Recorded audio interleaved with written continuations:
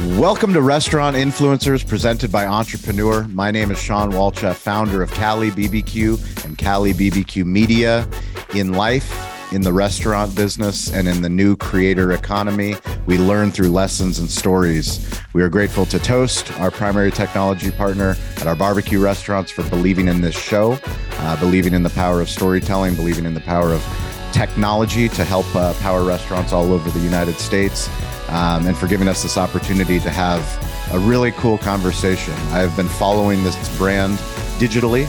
I haven't had the opportunity to experience the barbecue, but as someone that's been in the barbecue game for 15 years, there aren't many people who do it well. And the people that do it well, we admire from afar, and we're lucky to sometimes share that barbecue story. Today, we have Micha Magid, who is the co-founder, co-CEO of Mighty Quinn's Barbecue. Micha, welcome to the show. Thanks, Sean. I appreciate it.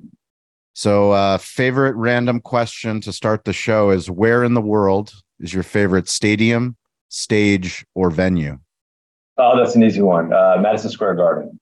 MSG. MSG, yep. Right, MSG. So we're going to go to MSG. I'm going to talk to Entrepreneur, talk to Toast, talk to some other brand partners of ours, and we're going to do a TEDx-style hospitality conference.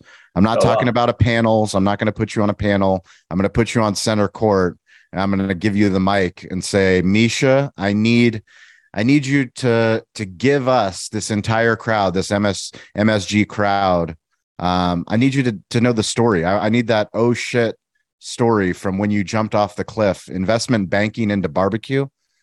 Well, what happened? Tell us the Mighty Quinn story. Sure. Well, first of all, speaking on the floor of the garden, not intimidating at all. So this is fine. You got Spike Lee. I'll invite Spike Lee just for this. No pressure. So when I started with the brand, I was kind of post banking. I was doing my hedge fund career, and we opened Mighty Quinn's really as a brick and mortar version of what was a pop-up at the time. We were smoking meats on the back of a pickup truck in Brooklyn. And by we, I mean our other co-founder, Hugh.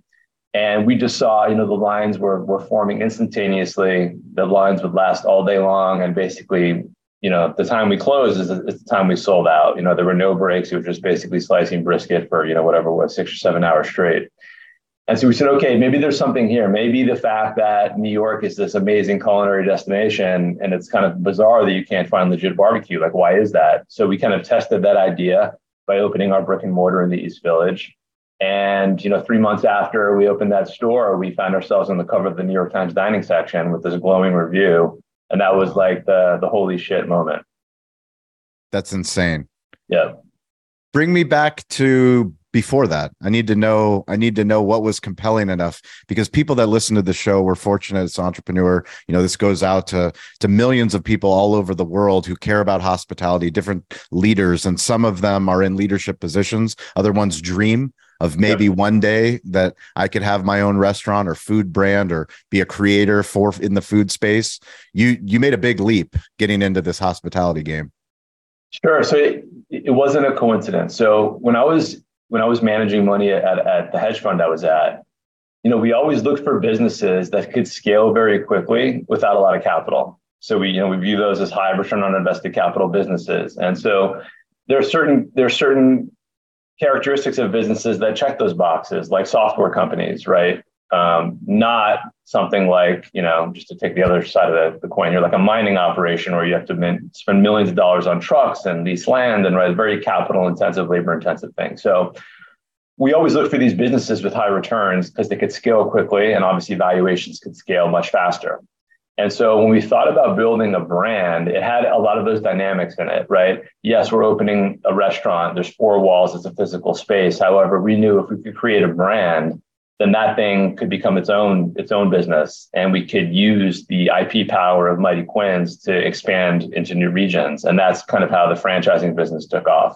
We wanted to create a meaningful brand presence in the Northeast under this category. And then, by doing so, we said, okay, let's try to leverage this investment, this IP, and open up in new markets. And that's how kind of the growth plan formed. Can you give us an idea of the scale and scope of the operation as we sit in 2023? towards Sure. the end? Yeah. So we'll finish the year with about 19 locations, including our stadiums. And I think, for next year right now, we'll probably open at least 6 or 7 more doors. That's amazing. Can you give us an idea of what those footprints look like before you get in? Before we talk stadium, let's talk brick and mortar. What do those 4 walls look like, the concepts? Sure. So a little different than like a traditional multi-unit scaling plan where all the boxes kind of look similar. We took a little bit of a different approach, and we want to open the right real estate for that market. So for example, we have a location down on Wall Street. We're in a 650 square foot, almost like enlarged, part of a dining concourse, but it's almost like a giant kiosk, right, in this big dining hall. That's one version. And then in Clifton, we have a 3,500 square foot, brick and mortar restaurant in New Jersey, right? Two very different things, the exact same menu, but from a real estate perspective, very different, right? Yeah. So when we scale, we kind of use that lens to kind of look at each market differently and say, okay, what does this market need? Does it need a dining room? Does it need a bar? Is it solely a takeout and delivery market, whereby we would have like an 800 square foot box? So we do that analysis first, and then we go find the real estate. Can you tell me, do you have a commissary? We do, yeah. Okay, and is that also servicing takeout in a restaurant, or is that commissary? Yeah, so the commissary we built because we had a few locations where we couldn't smoke on site, and then the stadium business started getting big. So we're in 4 stadiums now. So Which ones? Kind of so we're in the Garden, where I'm speaking to you now from. Amazing. Yankee Stadium. Then we have UBS Arena, which is relatively new, the home of the Islanders, and then we're in the Prudential Center, home of the Devils.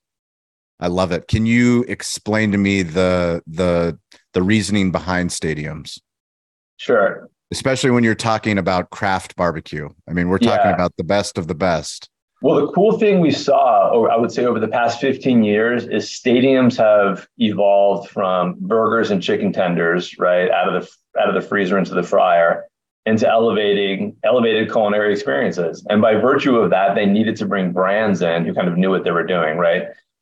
And so as we saw each stadium kind of turn over the F&B operations, we found ourselves in conversations like, how do we get barbecue into the stadium? And like, that's, to be honest, the first one was Yankee Stadium. And just by sheer coincidence, the guy who was handling that F&B program lived on the Upper East Side and was a fan of our restaurant. Awesome.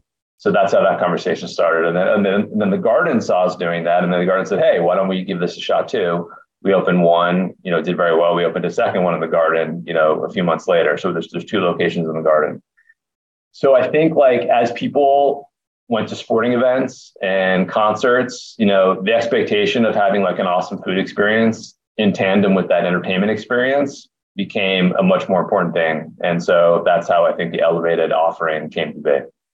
Are you exploring other non-traditional locations, airports, breweries, anything of that nature, or more on the franchising side?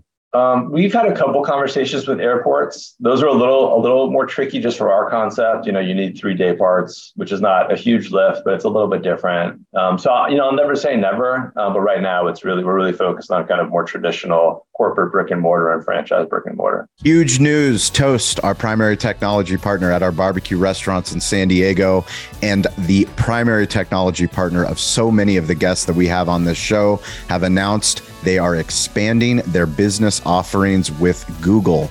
So now, if you search on Google Maps and you sign up for Toast Tables or Toast Waitlist, you will have the opportunity to improve the digital hospitality experience of the guest, allow them to book through the maps into the Toast reservation system. One of the biggest difficulties that restaurant guests have is when they search for your restaurant and they want a table, they do not have an easy solution to book a table or to get on a wait list. This is huge news for the restaurant industry, huge news for guests, and huge news for you, the restaurant owner. Check out Toast Tables today and find out the new integrated solution that they have. This is something that we've wanted for a long time. How do you integrate reservations, wait lists into your point of sale? Toast has done it. Check it out. Bring me back to... Give me the story of the name. Oh, Mighty Quinn's. So when we started the business in Brooklyn, Hugh's eldest son was named Quinn. So it was named after Quinn. Yeah, no affiliation with like a Bob Dylan song or the Denzel Washington movie. Just because Quinn is Quinn. Does he work in the business? Not anymore. No. Not anymore. No. Well, his name lives on. His name lives on. on. Yes. That's awesome. Can you? How many stores before you started franchising? We were probably at around 6 or 7. And the only reason we started franchising early was because we had outreach from a group out of Dubai who wanted to bring traditional American barbecue to the region. So at the time we were like, this is kind of a cool idea. And to be honest, like if it didn't work out, we didn't really see any kind of brand reputation risk at home, right? So we said, okay, this is all upside opportunity. Let's go out there. Let's train these guys. Let's open up barbecue in Dubai. And so we did that, and we realized that we could actually train what we're doing,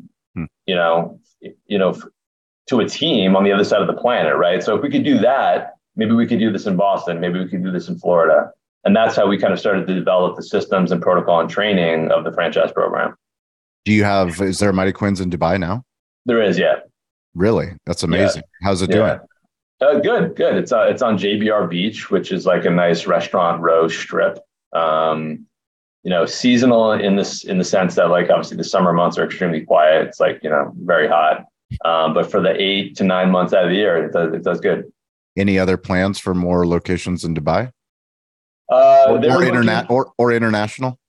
Maybe with this group, we do get inquiries every now and again. This group is looking at some Saudi opportunities, but we're really kind of just if they find something interesting, we'll pursue it with them. But really, we're focused domestically. Nice. I'd love for you to talk more about barbecue over the barbecue by mail, Gold Belly. Oh, Gold Belly. Yeah. So another business that kind of grew out of a commissary. We didn't have the room to kind of burden a restaurant kitchen with, smoking and freezing product to ship. So we used the commissary for that. And, at the time it was a slowly, steadily growing business. Gold Belly was super careful about how they curated the restaurants on the platform. I think it's a little bit more broad-based now, more of a kind of a general marketplace on like a curated food experience, which is fine. And then during COVID, I mean, it just, I think our volumes were up like 175% or something crazy. And then going forward, we saw some leveling off as kind of life returned to normal. Yep. But it's a cool business. If someone's out in, Idaho and they want to try a Mighty Quinn's Brontosaurus rib, a few clicks of the button and it's sitting on their doorstep. So it's a cool business. I think it's going to, just because of the cost of shipping, it's something that's more kind of in the theme of gifting as opposed to like an everyday, resource for your family's meal, right? So it's more like an experiential thing. So it kind of, obviously by virtue of that, Q4 is huge, and holidays are huge, but everything else is a little bit, more on the chill side from a volume perspective. Do you guys do LTOs, limited time offers? In the restaurants, yeah. In the restaurants you do? Yeah. What's the reasoning behind the strategy? We're in a lot to make life more difficult. Yeah, we want to make, create as many headaches as possible for the staff and the team. The LTOs are really, I think like most restaurants, we want to have our regulars, come into the restaurant and be excited to try something new. And I think, the LTO programs are a great way to do that. We can showcase, seasonally fresh items. And so, for example, like the one we just finished was a pork belly banh mi rice bowl, which was a smoked pork belly with just kind of an amazing flavor profile in a rice bowl format. So good for lunch, good for dinner. And coming into the heart of the summer, we're now going to be doing a Mexican street corn as a side dish, which can be kind of bought on its own or paired with another rice bowl.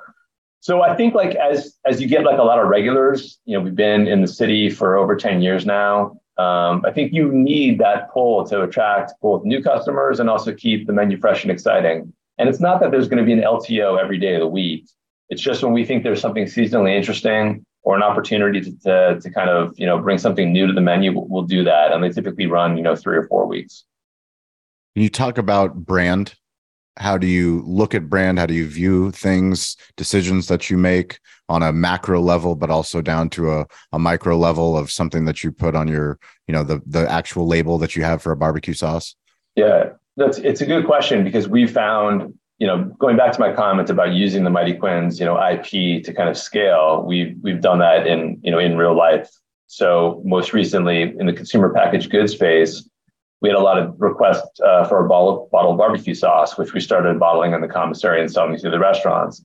When that business got too big, we had to kind of move that to co-packing. So now we not only sell it in the restaurants, but I think we're currently in around 600 grocery stores. Wow. With the bottled sauce. And then we just launched our bottled wing sauce, which actually went live last month. So that'll be hitting the store shelves like now. What do you think is the biggest lesson that you've learned in that consumer packaged goods space? Always co-pack. Always co-pack. Well, Why is that? For a product like us, when you're doing volume of something that has to be cooked, right? So like our sauce is brought just to a boil before it's done. Yep. To do that perfect every time in like a completely sterile, clean environment, it's challenging when you hit a certain volume threshold. You start getting into the decision, hey, do I start buying all this shiny stainless steel equipment and huge kettles and sealing equipment? And you just realize that's not the business you want to be in. You want to be in like the Mighty Quinn's brand business. So if we can partner with, 100,000 square foot facility that already has all that equipment in place, like that's just a no-brainer. And how do you source relationships and develop relationships? It's really trial and error. We've gone through a couple different co-packers to make sure, we've had to kill a lot of the conversations at the sample stage of testing, because after the third sample, if this is just a foreign sauce, it's not working. We have to just kind of hit the pause button and turn around and find somebody else. And so we had to do that a few times until we found a co-packer who bought clean ingredients, who understood the flavor profile. As you know, like barbecue sauce is all about those little subtle notes. It's not about like the first thing you taste. So we found that in our current partner, and it's been a good relationship. Can you talk to me about barbecue criticism? Barbecue criticism? Yes, barbecue criticism. Like for the category or for Mighty Quinn's? For Mighty Quinn specifically. Barbecue, as you know, is like, it's one of those things. We're on the coasts and we're doing barbecue. So yeah. So look, thankfully we can stay out of that whole regional conversation. Yeah. Like when somebody in our area, when they come into the restaurant, it's like, is the barbecue good or not? That's what they care about. It's not about, is this paying homage to Texas or the Carolinas? Like, what is this? So we get to kind of stay away from that whole dialogue. But I think for us, like, as when you're smoking a brisket for 18 hours, right, there's a window where it's perfect. And then there's another window where it's like 85% of perfect. So we're always trying to thread that needle of having like the best product on the plate. But as you know, like, because there's this, like, everything's not cooked to order, it's not always like a slam dunk perfect, right? We do our best to ensure consistency. That's like, consistency is like the holy grail of what we're doing. Yep. So that's the focus of really everything. But if there was one critique, I think that, that we suffered from more so early on than we do now is getting that timing perfect. One of the things that excites me being in the barbecue space, something that has been around since the beginning of man, cooking with fire and cooking meat slowly, is the advent of all these different tools, these technology tools that help us, once we're out. But how do we leverage technology, predictive forecasting to give us, the crystal ball of how much is this specific location on Wall Street going to sell, so that we're not bringing barbecue that we're not going to sell by the time we close? Any kind of technology tools that you guys are using that you're excited about? Yeah, I think the focus of our team on like the admin side of the restaurant has really been on the tech stack. And, we've implemented a lot of new systems, both to help our existing teams, but also to make sure that franchisees have all the educational resources at the click of a button, both video, text, pictures, everything to make it as seamless as possible. And so, we started off with, some of our cooking programs, which are software based, right? They regulate humidity, they regulate time and temperature. That's been a huge plus, but also just on the managing of just sales and PMix, like we use Toast as well. So I think Toast has a great reporting function.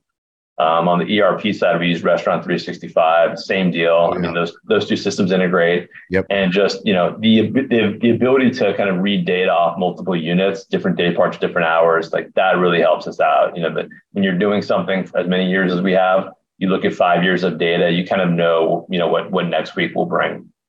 Yeah, it's super fascinating to be, like I said, operating in a business in 2023. It's one of the things that I talk frequently about, is that we take the internet for granted, acting like it's been around forever.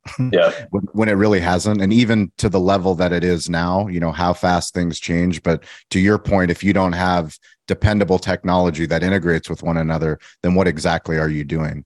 When you guys are vetting somebody new, a vendor, whether it's a tech vendor or any vendor to come in, how do you go about the process for partnerships? Yeah, first we kind of hear the pitch, we understand what the service is, what the product is, and then the immediate next step is give us referrals of people who are using your software, and we want to hear firsthand like what the experience has been. I think a lot of people try to bring tech to the restaurant industry with a concept that sounds great on paper, but as we know, the proof is in the details, and you're always demoing kind of buggy systems or things that don't really perform as expected. And whenever we onboard anything, on a 19 unit system, it's a big lift. So it's got to be right. It's really got to work. We have to know it's going to work before we start that process. So we kick a lot of tires before we hit the go button. When you're thinking about culture and building, recruiting, the HR side of the business, the human side of the business, how does Mighty Quinn's go about building that culture and recruiting talent? So at the corporate level, fortunately, like our core team, we've been together for years, and it's a beautiful thing. We all wear multiple hats because we're still a pretty lean operation. Then I think at the store level, our director of ops and his team does an amazing job of finding new managerial talent that understands kind of the passion that it takes to execute barbecue well. And fortunately, on that side too, we've had, I would say definitely below industry turnover at the manager level of restaurants. And so we always, of course, we want to create a place where people, enjoy coming to every day. It's got to be, even though it's a job, it's got to be fun to show up to. And, empowering those GMs with the tools to let them treat that restaurant like they own it and participate in the upside, I think has been important for us. What excites you on a day-to-day basis? What pulls you out of bed? I love a day with no fires to put out. That's why you got in the restaurant business. Yeah, just to find that utopian day where everything is going right. No, look, I think my favorite thing is just seeing, like, you kind of look at the restaurants on a very granular level at the per location. You can like analyze the P&L. But the cool thing for me is like just to sit back and then you figure out like how many checks you did the past week, like the thousands of people who interacted with the Mighty Quinn's brand every week. It's just a staggering amount of people to think about. It's like a stadium per week of people, and it's that just is a huge opportunity to continue to build the brand and send people home with an amazing memory. And I think like when people talk about restaurants and experiential spending, right? We're at the top of the list, I feel, because you're eating every day. So we love being kind of a puzzle piece in people's life where they can have like a memorable thing like barbecue where they can't make this in the kitchen, right? No one's smoking a rack of ribs in their oven for 6 hours. So at least in the city. So we love being able to offer that. When you look at where you started with social media and marketing for the brand and look at where you are now, what lessons have you learned, or what stories can you share with not just the growth of your own personal brand, but we're talking about it's no longer Twitter, it's X. You have to be on Threads, you have to be on TikTok. Like, where do you look at that? You mentioned that you're lean, so it's somebody that weight of all that content, of all that storytelling that's going on multiple parts of the organization, but ultimately it comes down to the people at the top. So how do you look at it? Yeah, social media, as you said, it's an evolving thing, right? We try to be on the platforms where we think our guests are not looking, that's not necessarily looking for us, but where they're exploring content, right? So that's a great discovery mechanism for the restaurant. So I would tell you, and honestly, we're always a little bit late to like the next thing, which I'm fine with. We just are recently on TikTok. We didn't rush on when it was, it's still the thing to do, but we were definitely weren't the first ones on that. So we don't use it as like the end all be all funnel to attract people into the restaurant. We use it as kind of like a nice to have, not a need to have. It's like, the gravy on the meal. If we can get more people in that discover us on those platforms, great.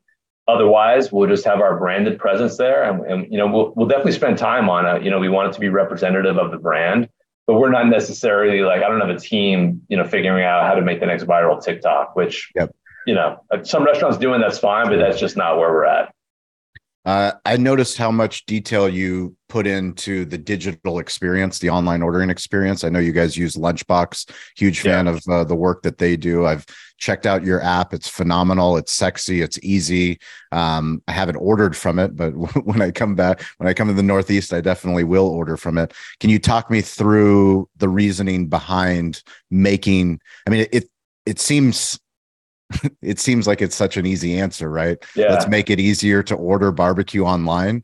Yet we're in a product category, specifically in barbecue, where it's kind of antiquated. We try to make it, most traditionally, it's as hard as possible to get barbecue from, some of the greatest brands. Yeah. So the app is great because, as you know, especially for like the lunch crowd, it's all about speed and efficiency, and getting the order right. So when we think about throughput, order ahead is a big part of that. So that's kind of the sole purpose of the app's existence. But if you think about like the content on our website, when we opened Mighty Quinn's, our website was a big about us section. It was just like, here's the brand, here's what we do, here's where we came from. And now it's all transactional. Like the biggest thing that catches your eye is order now or order online, right? And then there's a catering button to order catering. So we know that people are not coming to the website to like scroll through and read about our history. It's like, do they want barbecue or do they not? And if they do, make it convenient and super seamless to order. And so that's why the website is now really just a funnel to order, right? We find where you'll find your nearest location, or the website will find it for you. And hopefully, we've done a good job on making the layout very intuitive and easy to order. How do you continue your education, your personal growth, your personal development as a leader? What are the things that you do? I think that every day as we kind of explore new things like the CPG business or opening up in a new market, just acknowledging the fact that the education is the journey, and since as the journey never stops, neither does the education. So having an open mind that even though we've been in this game for a while, that we don't know everything. And if we do think we know everything, then you're probably not going to kind of move past where you are now. So just being thirsty for new education to understand, how guests are interacting with us, how they find us, a cooler way to order, adding convenience to everything while maintaining consistency. We know because it's never, exactly where we want it to be. We're always striving to push the ball forward. And so I feel like it's that constant pursuit of, this sounds a little cheesy, but like the pursuit of excellence, making every order perfect and knowing we're not there yet. I think that's what kind of continually pushes us forward, makes us look at that new tech tool that's going to enhance efficiency or, minimize, mistakes, that kind of stuff. Are you someone that lives in the present, lives in the future, or worries about what happened in the past? I think definitely more future. I come from a Wall Street background, so it's always about like what's the news tomorrow, not today. So that's ingrained in my head. So definitely the future. When you look into the future, how far do you forecast into the future? What are the big vision? If you look back on this interview and you go, man, I didn't think we didn't dream big enough for this brand. Well, where do you see that? Yeah, I think it's all, well, in terms of growth, I think it's always a push and, a tug of war between growing fast and not messing it up. Yeah. And so there's no clear equation for that. And, I think that in our early stages of growth, we went from 1 location to 4 locations in 2 years. In hindsight, we wish we would have done 1 a year instead of that huge leap forward. Really? Yeah. So now though, many years later, I think we have the runway and the team. The thing that we should have known back then is the size of the team, the foundational investment you need to make to scale correctly. Now we know that. And so now I feel much more confident that, the next 7 to 20 stores we can handle. Yeah. So if I fast forward a year and look back from today, I may want to tell my historic self that we didn't move fast enough because we're very cautious. And I think like we've done a good job of building that foundation, and we could probably grow pretty quickly. When we think about the hospitality industry, we spend, it's in our DNA to take care of people. We take care of our customers, we take care of our staff, we take care of our village, our communities, wherever our restaurants are located. But very rarely do we take care of ourselves. And as someone with a Wall Street background and now a restaurant background, what do you do to prioritize your own mental health, mental fitness, physical fitness? Yes, I guess the one thing, like being in the city, I grew up in LA, which is very much more of an outdoor lifestyle. There's courts everywhere, there's hiking trails everywhere. Now being in the city, you're a little bit more closed in. But I think for me personally, like just, making sure that you hit the gym on some regular basis just keeps me mentally sane. When my wife and I go away for like a week and like there's no gym in sight, like I just feel myself getting like, short fused and just not relaxed. And I don't know, I think like just making sure like what balance in life definitely includes like physical exertion. And without that, other pressure valves start to pop. So that's the outlet for me. For someone like you that I know you speak on panels, I know you speak at conferences, I know you're on podcasts. It's something that I encourage anyone that's listening to the show, no matter what position, if you're a founder, if you're a sales professional, marketing professional, the more that you put yourself out there, the more that people can learn about you, the better that you get at it. For you, where's the ROI in the time that you are investing in building your own personal brand? Yeah, I don't really think about it too much in that regard. I enjoy talking to people on different topics. I enjoy kind of the thought process or the kind of verbal exploration of restaurant trends with people who are much more experienced than me, and kind of understand, using that as a way to understand where things are headed. So I almost use it more as an educational tool than like a brand growing tool. I think every time we have one of these panels or conversations or podcasts, people ask interesting questions, which is great. But I think that just a derivative of that is people learning about the Mighty Quinn's brand. But that's not necessarily like the intention of talking to to people like yourselves or on panels. Yeah. You hit it on the head. It's business therapy for me. Honestly, for me to have a conversation with you and all the guests that I get to have on this show, or if I go to a conference, I'm always trying to figure out, what my grandfather initially taught me, which was to stay curious, to get involved, and then to ask for help. Curiosity will put you in a situation where you're listening to a podcast, reading a book, attending a conference, but then you actually have to do something. You can't just get the information and not do anything about it. And then finally, it's building a network of people that, you respect and that are playing the game at a much higher level than you are. And you ask for notes. No, 100%. How did you do what you do? I've met like people that I never would have met, founders of these huge companies, guys who are innovating in the restaurant category that would have never been part of my social circle if not going to these conferences and speaking on these panels and talking to people. And the insight and just the relationships you glean from that, it's tremendous. Yeah. So every single week on Wednesday and Friday on the social audio app Clubhouse, it's a chance for you, the listener. If you're listening to this, if you're watching this, it's a chance for you to come on stage and tell us about your restaurant. Tell us about if you're a sales professional, marketing professional, content creator. It's kind of a mastermind, digital hospitality professionals from all over. Every week we do a social shout out. This week's shout out goes to Michael Potter from Adentro Marketing. Michael, we appreciate you coming on stage. Michael does some awesome work with Adentro Marketing, but I wanted to give you a chance, Micha, to shout out one person. I know everyone always wants to shout out the entire team, but give me one person from the Mighty Quinn's brand that's gone above and beyond recently that you'd like to give a shout out on Entrepreneur. Oh, wow. On the spot. That's the saying. Hey, which one's your favorite kid? Which is your favorite restaurant? Look, I I can't single it out. I think I mentioned the team has been with us for so many years, and that's because they treat Mighty Quins like it's theirs. And I'm just astounded by the passion and the time that our team dedicates to making Mighty Quins great. And I have to give a blanket shout out to the team. I can't. Not one person. Not one person. Sean, you've been great on getting the tech stack story out there. So I'm going to give a shout out to you. Oh, I appreciate it. You're the first guest that's given me the personal shout out.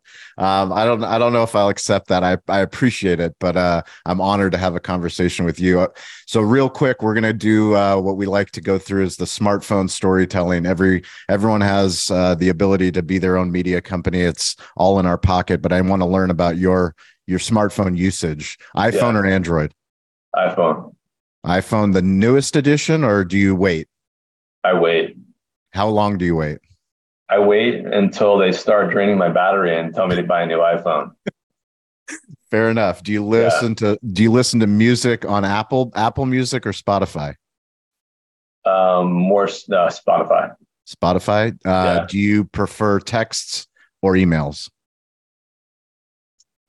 Texts. Does your organization use Slack? No. So if you're communicating with the team, what do you guys use? Email typically. Got it. Yeah. Do you prefer phone calls or text? It depends on the topic. I'm either or. Either or. Okay. Yeah. What is your favorite app? Just in general or restaurant? Just in general. No, not restaurant related. The most used app. The most used app. That's a tough one.